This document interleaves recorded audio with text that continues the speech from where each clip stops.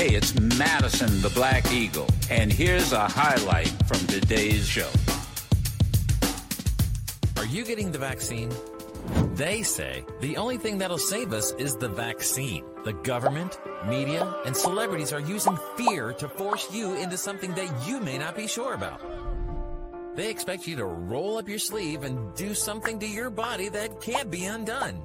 I don't know about you, but we have a few questions, so we're going to answer them. Is the vaccine safe? No. According to the FDA, their list of possible adverse event outcomes, aka side effects, from the vaccine includes Guillain-Barré syndrome, acute disseminated encephalomyelitis, transverse myelitis, encephalitis, myelitis, encephalomyelitis, meningoencephalitis, meningitis, encephalopathy, convulsions, fever. Whoa, far too many. We don't have time for this. By the way, that is just a sample of this cartoonish video that's making the rounds. And I got to tell you, I was quite alarmed when somebody sent it to me. And I listened, and it's 10 minutes long.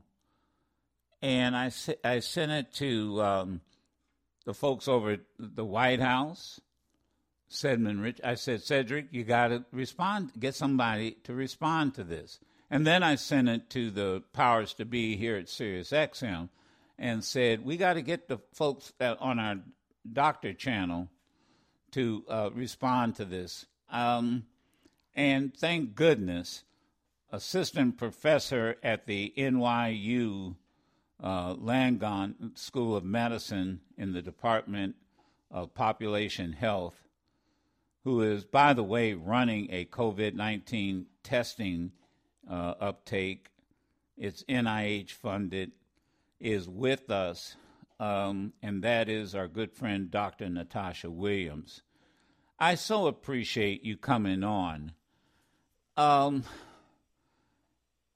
I just got off with a caller who, by the way, I don't know if you were listening, Dr. Williams. He's a researcher in housing and said, just let herd immunity take place, treat everybody like adults, and this thing it'll never go away. But anyway, let's go with, you had a chance to watch this video? Well, good morning, and thank you so much for inviting me again today. I could not get through the entire video because I just found it to really be despicable, that people would spend their time and intentionally spread misinformation.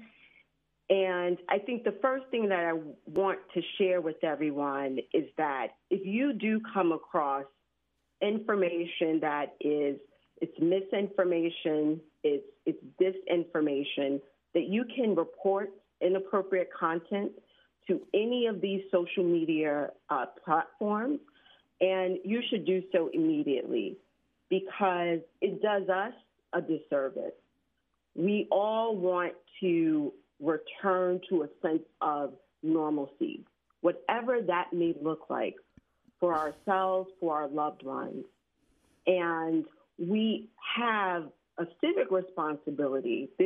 We have a duty to address the spread of misinformation, and that is something that we all have control over. So I did the right. You providing this platform for that. Oh, okay. So I did the right thing. Absolutely. In notifying Cedric Richmond over at Biden's office and you guys on Dr. Radio. Absolutely. Absolutely. Because you have a platform, right? So you have a powerful platform.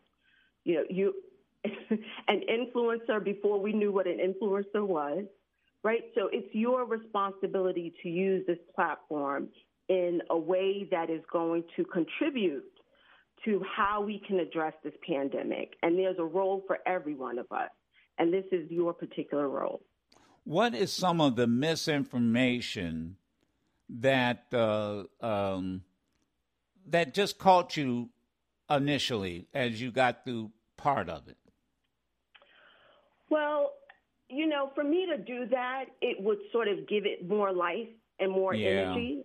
And so I choose not to do that. But I can tell you in town halls and in speaking with people in the community and even our unvaccinated employees at NYU Langone and the Grossman School of Medicine, that people generally have sort of the same questions. We hear these questions over and over, and they are justifiable questions. That's first and foremost. Everyone has a right to have their questions answered and for them to have accurate information that is in plain language so that they are able to make an informed decision about the vaccine.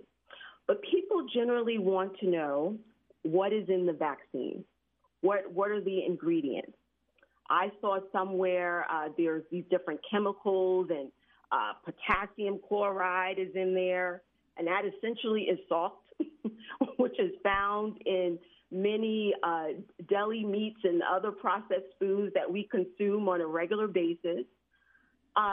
People generally want to know how was this vaccine developed so quickly, and that's a valid question. And the response for that really is we are dealing with a pandemic. It's global. Scientists have been developing vaccines for similar viruses for years. And so you can think of it as I believe the phrase is, luck is when preparation meets opportunity. And so if you've been preparing for something and studying it for years, when it shows up, you should be proud that you are ready to address it. And when everyone is working collaboratively, then you can only move quickly. That's a positive thing. So those are a few things. People have questions about pregnancy, and they should know that there actually were some women who were pregnant in some of the trials. I believe it was the Pfizer trial, for example, and those women will continue to be studied over time. And Pfizer, for example, has gone a step further, and they started to do animal studies to really make sure about the efficacy of the vaccine in pregnant women. So people generally want to know, and also, as my uncle told me before he got vaccinated, he wanted to know if, any of my limbs were going to fall off or anything before he decided to get vaccinated. So people should know that for millions of people who have been vaccinated, that it remains safe, that there are ways to report adverse events, and reporting mechanisms have always been in place, not only for this vaccine, but for all vaccines. And that mechanism has not changed. Now, here's something else that keeps coming up. And it came up again, and I know that this video is pushing this, along with it's not the only one. The only reason it worried me, it's so simple, elementary. That's the word I've been using. And that is the FDA has not approved it. Mm-hmm. Therefore, that's a reason not to take it, not to be vaccinated. Your response? Well, that's a valid question, and I believe maybe 30% of unvaccinated people, and some studies say that they are waiting for full approval, and that's okay if people are waiting for full approval. What we have now, because of the urgency, is emergency use approval. What we do know is that there is good news. There is movement and an increase in people who are getting vaccinated. We're not, seeing a plateau, if you will, but there has been an increase across different racial and ethnic groups, across different states. So if you look, for example, in Mississippi, there's been an increase of blacks getting vaccinated from roughly 25% to 38%. So those are really good signs. So we're doing our job in terms of the education and health promotion around the vaccine. We know that Pfizer applied for full approval in May, and I believe Moderna was shortly thereafter in June. And so it is expected maybe within the next month or two, certainly by the end of the year, there will be full approval by the FDA. Yeah. So why is this taking so long? Some may ask. Well, they are trying to do their due diligence. So what you saw, what I remember looking at in that clip that was shared, that I have already reported, that it is misleading content. One of the things is this review board by the FDA. And somehow in that video, it suggested that it was very brief. The review process was publicly available, and it went on for hours. And so what they are doing is they are really reviewing all of the data that is available before they issue full approval. But it is expected that there will be full approval. Again, May, I believe, Pfizer applied, and Moderna was in June. So it is expected that it will happen. Yeah. Anything else? I know that again, the mask. Oh God, this thing is driving me nuts. And now I won't ask, and I know you, as part of Dr. Radio, we'll handle the politics, and you all of you have to deal with the science and that. The mask. Mm-hmm. People, it doesn't do any good. I mean, that's the one consistent thing that I hear from non-mask wearers. I've been vaccinated. Therefore, I don't need to wear a mask. What is the science, or however you want to answer it, Dr. Williams? Your response to these non-mask wearers? So I think what people need to recognize with the mask is that masks have always been used. You can think about the flu. They have been used and recommended as a tool to help prevent the transmission of the influenza virus. And the same is the case for using the mask for the COVID-19 virus.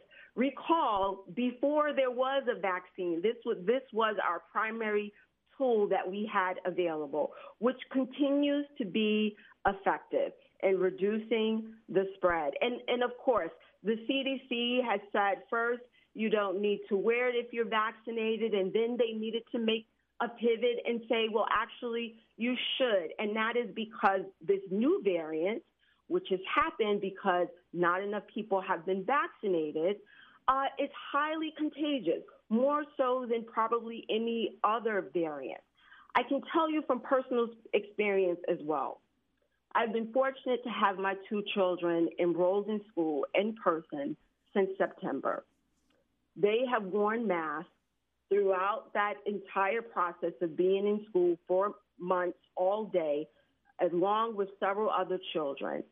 And there was not spread of the virus within the school. That does not mean that people did not get COVID. Of course, they did, depending on what they were doing outside of school in different activities and routines and so forth. But they were able to be in school, and that is because of the effectiveness of the mask. So it still remains an important tool. I am fully vaccinated, and I continue to wear the mask. And why? I do so why do you because continue? I want to reduce my spread, my risk of getting COVID, not because I believe that I'm going to be severely ill because I'm vaccinated. My likelihood of becoming severely ill or hospitalized or dying is very low. It's very rare that that will happen, given that I've been fully vaccinated. But I have a family, I'm a wife, I'm a daughter, and so I continue to wear my mask despite being vaccinated. And then the last question comes from the caller that you may have heard before we had you with us, Dr. Natasha Williams, who is with us.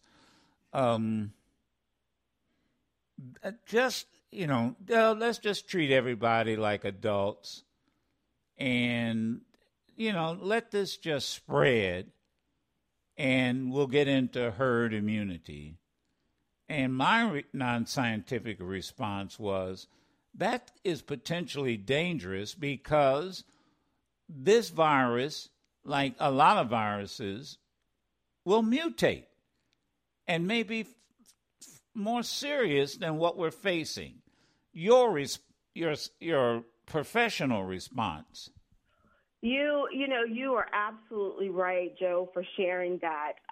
It would be potentially dangerous for that to happen because we really need to get more people, vaccinated. And as we're waiting to do that and thinking about this idea of a herd immunity threshold, we're going to continue to see an increase in cases, and we will continue to see an increase in deaths.